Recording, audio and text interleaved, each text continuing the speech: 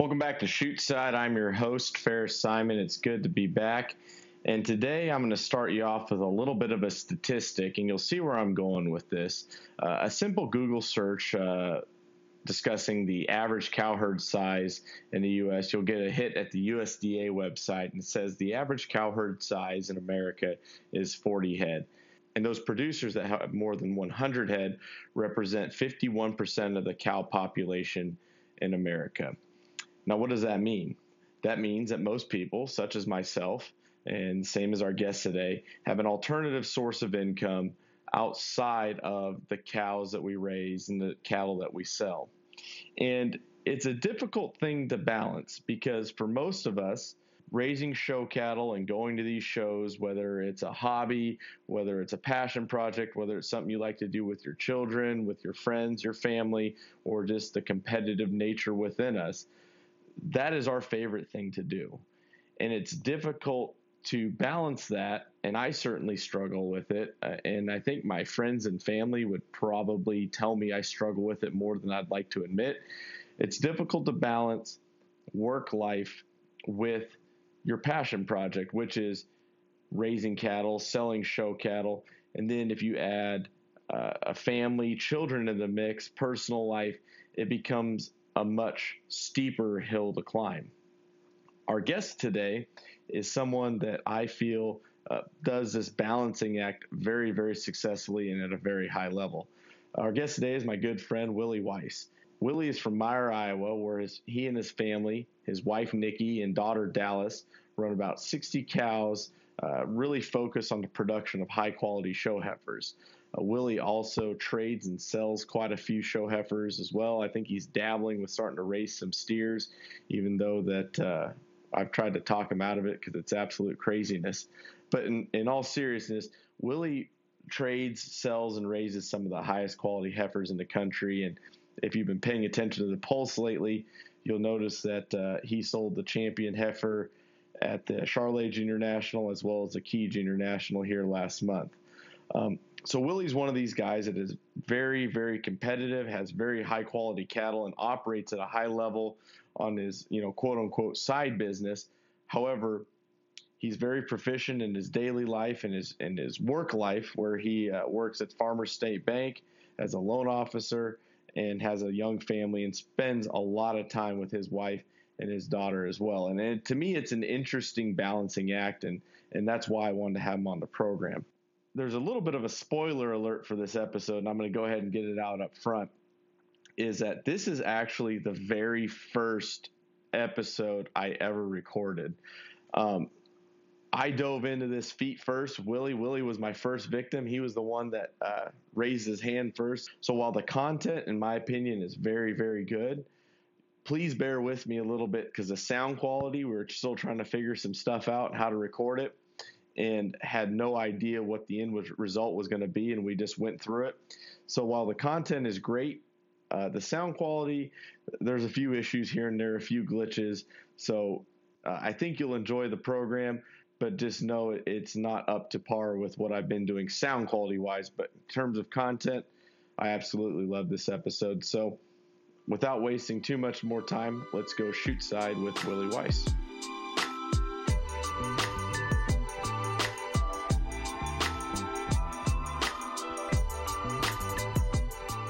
Willie, welcome to the show. Glad to have you.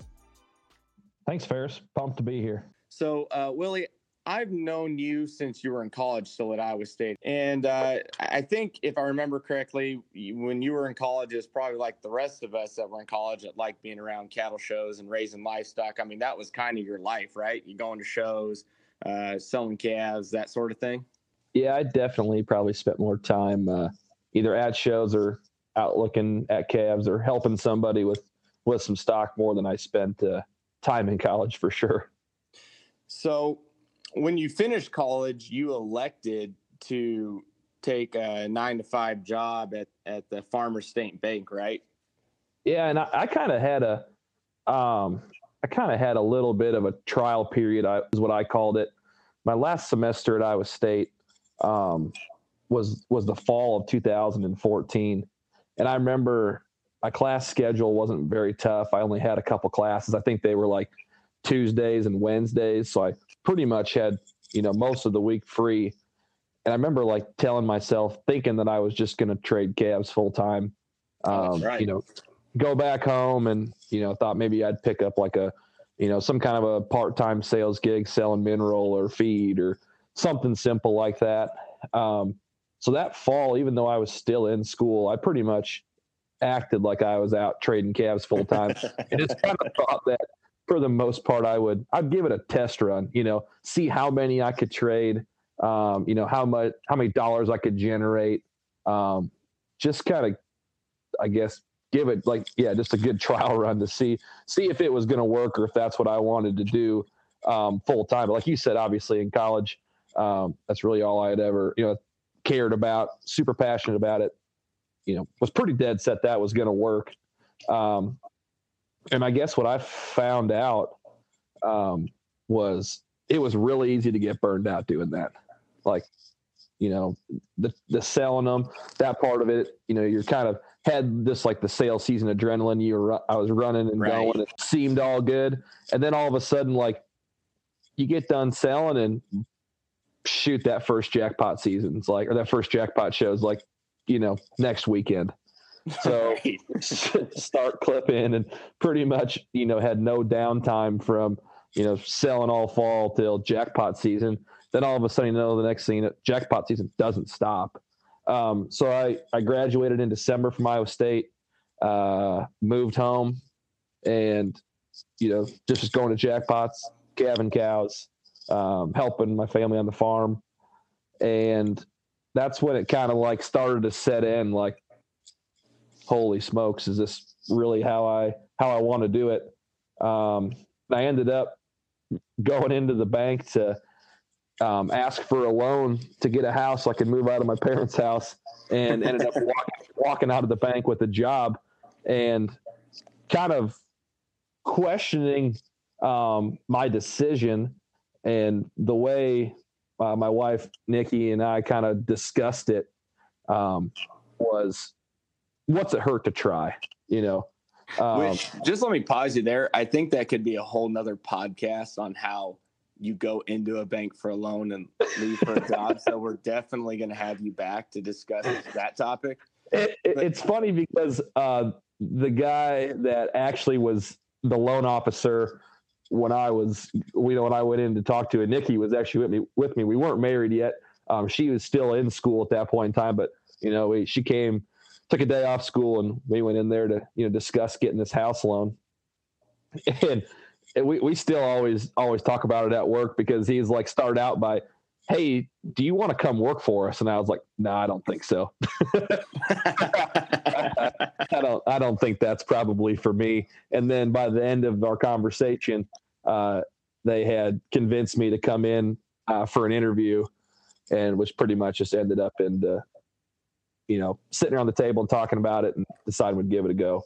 So was that transition difficult from going to basically, no rules, living the college life, going to stock shows, doing whatever you wanted to, which I think deep down is a lot of our, we all think that sounds good and great. And how difficult was that transition to, you're a banker. So, I mean, granted, they are bankers' hours. They're called that for a reason, but was that difficult to say, I got to show up to the office every day and do this, and the cows kind of take maybe a back burner or a side burner? It was difficult at the start, especially.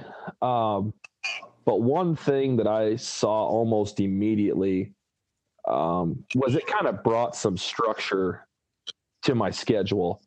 Before I started at the bank, I didn't even really know what day of the week it was. It didn't really matter. It was like I was always traveling. I was gone for a week at a time, long weekends at a time. And it kind of got to the point where it's like, if I'm going to ever have a family, like I'm, going to need something, some more structure to my schedule. And the nice part about that is immediately when I started at the bank is there was going to be 5 days a week. I was going to be, in North Iowa within driving distance of home.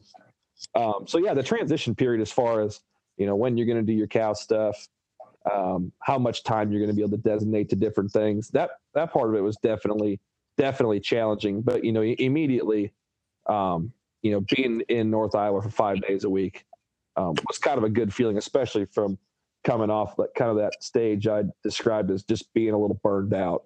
So what you're telling me, which I think most college kids would say, would be the scariest part is I need to get a day job to support the cow habit. And a lot of people look at the day job as a hindrance to their cows. You're actually telling me that was probably the best thing that had happened to you for the rest of your life. I have a long list of things of kind of how I think my day job has helped my cattle operation. Not only just from looking at it as, more from a business standpoint, running it like a business. It's allowed me to look at it in a few different ways. But yeah, just kind of, I guess, different management practices than maybe I had before I got a day job. So a minute ago, you alluded to the fact that when you got a day job, it helped you operate more like a business and really brought a lot more balance to your life. And I think there's a lot of people out there, and myself included at times, where I find that it's difficult to believe that you can compete raising and selling show cattle when you don't do it full time. And what you're saying is by not doing it full time, it's actually improved your life. And on top of it, from the outside looking in, and again, we haven't discussed this before, so this is super interesting to me. From when we met to now, I think we could both agree the quality of the cattle and the championships and banners and things that you've won with the families that you sell cattle to has gone up exponentially. Yeah, I'd agree with that. So how does that work? Like, walk me through that. The thing that you think would take the most back burner, your passion, has continued to grow and become better. I would say probably almost instantly almost instantly the thing that helped the most was just feeling financially stable. I think probably the hardest thing when I was in my trial period of trying to think I was going to trade full time was knowing that those cattle that are standing in the lot are, our next year's living expenses basically. And that every dollar that you make in that fall has to pretty much make it all the way through the next year. Right. And then trying to plan ahead for what kind of expenses you were going to have. And it probably kind of came for me similar when we went to look at buying a house, was thinking about all the expenses that were going to come with buying that house. And kind of a joke I always tell people when they're teasing me about having a day job is, my paycheck comes every 2 weeks at the bank and they've never asked to hold one yet, and that's nothing that I can't say that about my cattle operation. So it's just kind of nice knowing that, every 2 weeks I'm going to get a paycheck and that the bank's not going to ask me to sit on it for a while to make sure it's good. It just comes into the account and, it's there for use. So that was kind of one thing that almost, instantly was just like seeing that kind of constant money flow in and knowing that, hey, if I don't get paid from a customer right away, or if, something breaks and needs repaired, or, if I buy a heifer and, my donkey kills it or it dies or something, which that I don't have to worry about not being able to make a mortgage payment or, help buy groceries and those things. So I think that was probably the one thing that just right out of the gate felt like that helped, and then obviously once I stopped having to worry about, selling them to provide a living, then I was able to focus kind of all of my efforts on, hey, let's make these things really good. And I felt like that's kind of when, we really started to see some changes, because the easiest thing to do then when you sit down and kind of think about, well, how are we going to start to structure this to, complement with a day job, was obviously cut out the average ones. Right. I mean, that fall when, like I said, I used my trial period and just tried to trade as many of them as I could. I felt like I still only traded the same amount of, really good ones or elite ones, because you can only find so many of those a year anyway. Right. Where the bulk of that was made up with was what I would just consider average ones, ones that I was trying to trade, make really good money on. And those cattle weren't necessarily ever going to win. They were just there to serve a purpose of, making money. So when I went to kind of look at, how to move forward once I got the day job, was let's cut a bunch of those out. Let's try to trim back from selling 100 head to let's try to sell, 50 or 60, but focus on obviously keeping the same amount of, the very best ones, or increasing that number, as I went on. And that's kind of what we, focused on, and I guess built around that concept. So what you were saying is, by cutting down numbers, increasing quality. Yeah. Are you telling me in a roundabout way, what you were doing is you were aware of what you could handle, and you've basically molded your cattle enterprise and your program around only what you feel like you can take on, or to achieve your goals? And are you achieving your goals? Yeah. I guess kind of how I'd describe it is, we just kind of tried to focus on, what was going to be Weiss Cattle's identity, and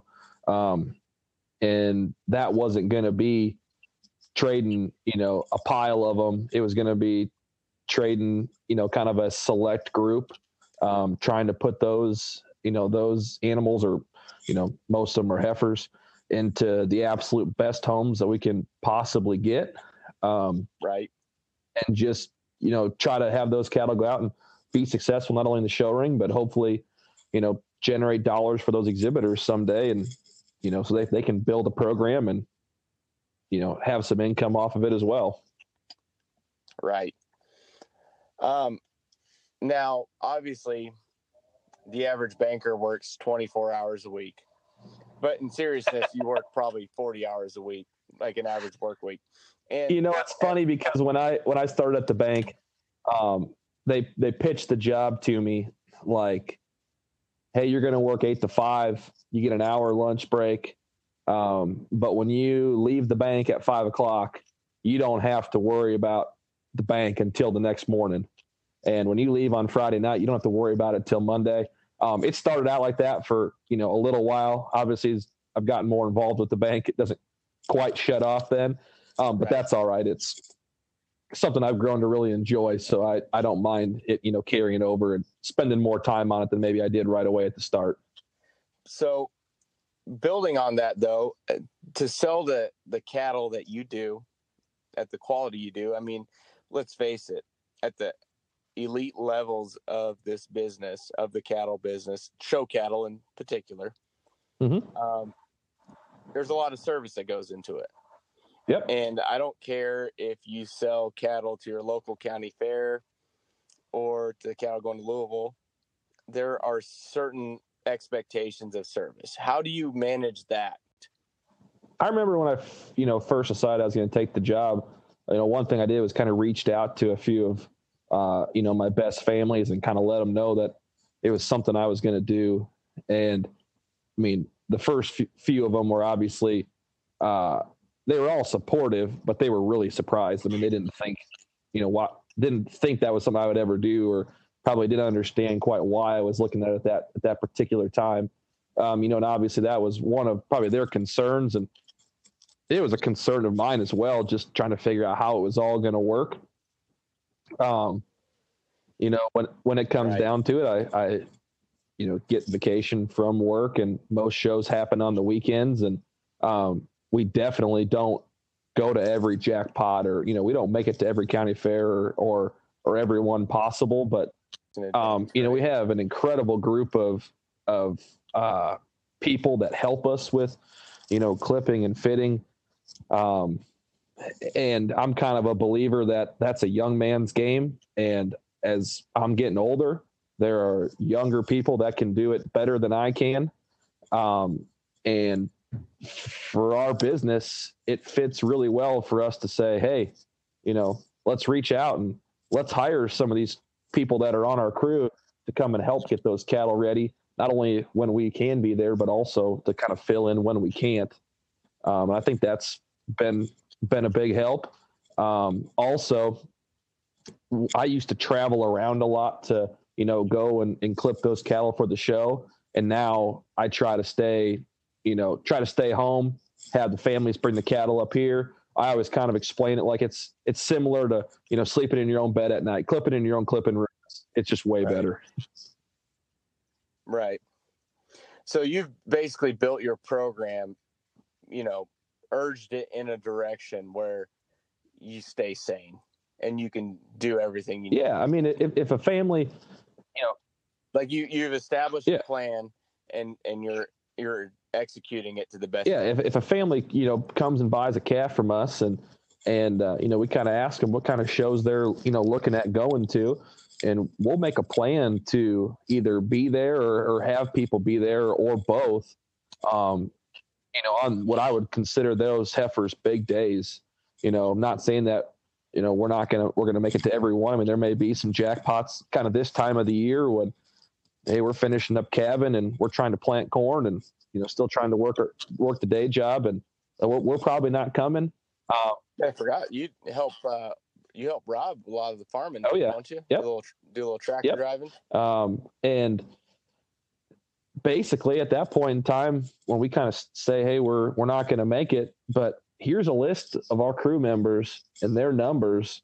And either I'll reach out to them or, those families can reach out to them direct and, see if they can line something up. Cause I'm perfectly okay with them, them showing them and having those guys. Obviously we trust them to help get them ready. And most of them can, dress them way better than I can anyway. So it works out pretty good. Now, was it in November you guys had Dallas? December 13th. Yep. So how has that changed things? Because I'm sure that's thrown a big wrench in, a big third priority. Yeah.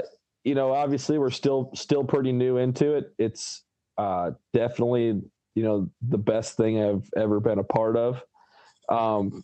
Had, obviously kind of 9 months to prepare ourselves for it. And I would say that what it brings to the table is really helps put things into perspective. Once Dallas was born, lots of other things that I used to think were really, really important seemed pretty minimal. So kind of the day job kind of helped, structure my schedule. When Nikki and I got married, we kind of, made that move towards starting a family, obviously wanted to, be around more, be available more. And then once Dallas hit, it's like, well, now it's, engage in that as far as, not wanting to run all over, wanting to be home more, spending more time with Dallas and Nikki. And, we've taken Dallas to some shows. She was born December 13th, and we took her to Denver. She went to a show up in Mitchell, South Dakota. She went to Ames. We went to a little jackpot here a couple weekends ago. I was kind of always told, and Nikki and I always talked about it, that, those babies kind of adjust to what they're used to. And if we're going to do some traveling, we might as well just take her with right away and get her used to it. And that's kind of what we've done. And Dallas doesn't mind traveling. When she flew to Denver with us, she, didn't cry in the plane once there or back. So I don't know, maybe she's just it's kind of bred into her, I guess, possibly. Yeah. That's a good humble brag right there on how much better your child is. Not one of the ones that scream and yeah, for sure. And yeah, so I think that's kind of how we do it. And I think that's, there's still parts of that, need to be worked on, obviously, with how it's, scheduled now. We do a lot of the stuff for the cattle business at nights. We do a lot of it on the weekends. So there's not always that flexibility to take off and, go do things, just with, Nikki and Dallas and myself on the weekends if we're trying to do something with the cattle. But that's probably a part that we need to work on some more as we, progress, but so far we've been making it through pretty well. And I think there's obviously, when you have such a monster of a quote unquote hobby, is a lot of us would call it. Absolutely. Right. And there are some sacrifices. I mean, there is a certain enjoyment on some days of working cows or breaking babies. It's not every day. I can attest to that, but it's some days we enjoy it. So I guess in summary, if there's someone out there that's listening and they're struggling with this balance, I mean, what would your big 2 or 3 takeaways? I can think of a couple from talking to you, but what would your 2 or 3 big things that someone should be aware of or understand as they try to figure out? Well, I'm just kind of, I don't know, there was one of those a while back that, I don't know, I kind of forgot part of my answer to, but it kind of ties into this too. I don't think if anybody that's involved in the, the ag sector right now, obviously knows kind of the hardships that's going on. Doesn't matter if it's in, livestock, row crops, or, an agribusiness, it's the trickle down effect, right? Starts with the farmer, make its way all the way into town. And I think, people are naive in this business if they don't believe that it's going to have some effect. And if they're not feeling it, I think they will. So when, people that are looking at doing it full time and maybe haven't dove into it yet, I guess I would challenge them to, really sit down, put a pencil to it, and maybe see the things that you and I kind of talked about, of having some of that financial stability of a day job. And right. then, hopefully they'll see some of the things I talked about where I feel like it actually kind of, help us build our business, by me being able to take a step back, work on something else during the day, come home with an open mind, and kind of look at things differently. And I want to hit on, like I said, I kind of look at the cattle operation as a business more than I did when I was looking at doing it full time.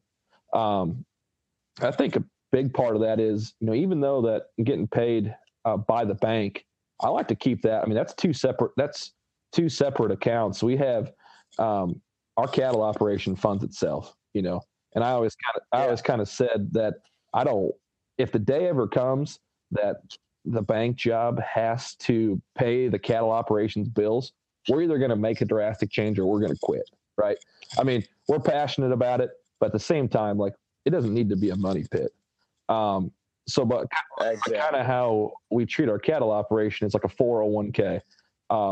Whatever we make on our cattle operation in a year gets reinvested back into the operation, whether that's buying new genetics, buying new equipment. We're working on buying some land, whether it's reinvesting in those type of assets, it gets reinvested back into the operation, and to build equity, and kind of then touch on back with Dallas being born, now that she's here and such a big part of our world, people, kind of ask, well, do you step back and, maybe step back from a time standpoint, but really kind of, throttle down on making them good, because now it's like we have a reason to build it. We have someone now to pass it on to, or, that can reap the rewards someday down the road of having this and having it run efficiently. So now it's kind of like, we're building it for Dallas, which is kind of cool. Yeah. So it kind of helps keep everybody, motivated, and, and kind of really simplifies the thought process when, thinking about it and deciding kind of which way to go, or, what to invest in. I think, and if you don't mind me interjecting here, after listening to you for the last, I think it's been 30 or 40 minutes, I think the thing that I take away from this most is awareness. Yeah. And that's understanding where, like, you've identified where you want your operation to be, what level you want to play at, yep. right? Which is taking time. Yep. Absolutely. Right? Rome wasn't built in a day. But I think whether you want to operate at the level you've been operating at, there's a lot of people out here in California that just love selling calves at our county fair. Whatever that level is, whatever that is that makes you happy, yep. Figure out what that is, and then mold everything else to fit that goal. I think sometimes, and I'm guilty of this too, I'll pick more things than I think I can, or more things than I can handle, and then it doesn't get executed appropriately. Right. But you've been able to say, this is what I'm going to do. I'm only going to trade this many of them. I want them to be of this quality. And you could fill in the blanks there, I think, right? Like, some people it might be 150, some people it might be 3. I'm going to pick this quality, fill in that blank. And this is the amount of time I'm going to dedicate to it, because I still need this amount of time to do everything else, and just really be diligent in defining the roles of each part of your life. Yeah. This is for family, this is for cattle, this is for my professional career. Absolutely. And I think some of those lines get blurred the same way that you said the financials get blurred between personal funds and the cattle operation business funds, right? Yeah. Those lines get blurred. Oh, it'd be so easy to do it. If a guy were to set definitive goals, right? Definitive goal or definitive lines between each aspect, and say, this is what I'm going to do. Now, of course, if one's calving at 2 a.m. needs to be pulled, like, we're all going to go do it. But the point being is delineate it a little bit better than I know what I do. And I think you could achieve a lot more balance. For sure. Yeah, I would agree with that. Well, that's all the questions I have. Do you want to tell us if we want to come up to Meyer, Iowa, which is a beautiful part of the country? It's a very small town, not unlike the one I grew up, except the weather is drastically colder. If we want to come up and check out some stock, how do we do that? How do you sell them? What do you do in the fall? People are welcome anytime. Right now, it's pretty miserable in northern Iowa, to be honest with you. It's been raining and cold, and for the end of April, we actually had about 4 inches of snow on Saturday. Oh boy! So all of our baby calves are still on concrete lots, just anxiously awaiting to go out onto some grass, or when hopefully the grass actually starts to grow. But kind of once, early summer, kind of all the way through the fall, visitors are always welcome. As far as sales go, kind of what we started doing last year, and kind of ties back into what we've been talking about as far as scheduling. I've been trying to, and that's probably the one thing that I would say needs the most improvement on, is just setting a distinct way of how we're going to market our cattle. We've had online sales before. We've done load and go before. Last year was the first year we kind of kicked off with a pasture sale. We sold all of our raised cattle on a pasture sale setting, and then sold all of our trading cattle, just load and go. And the nice thing about having the pasture sale was it really shortened up the window of when we were in sell mode. Right. And that pasture sale is what, end of September? End of September. Yeah, we usually try to have it the end of September. That way everybody, when they're kind of up in this area, from the Pro Tour heading down to the Eastern Iowa sales are back and forth, we can kind of, fall in between that if people do want to come through and check them out. Looking at having the pasture sale again this year. And then the goal is someday to work towards having all cattle on one sale, preparing them, and kind of there the end of September, 1st of October, selling everything that we're going to sell kind of a one shot. And then, hopefully having the rest of the fall to, jump in a truck or a combine and, help with harvest. Sounds good to me. So yeah, we'd love to have everybody stop up when they're up this way. What day they serve the prime rib up there at Sweets? Oh, Saturday night. Saturday night. Yeah. Come in. Go to Weiss Cattle on Saturdays, and then go to Sweets, which is what, like 15 minutes north of you? 15 minutes north. We'll take you up to Leroy.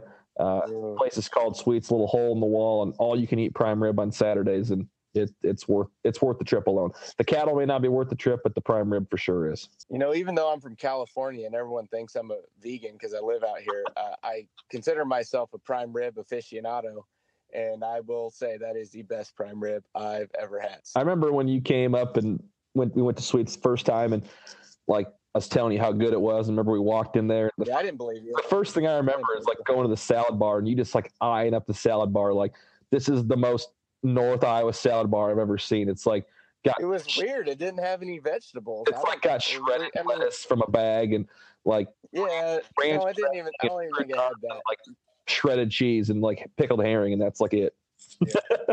Yeah, like pickled herring and potatoes. Like, I think in North Iowa, I think your vegetables a potato, which is unusual for me coming from.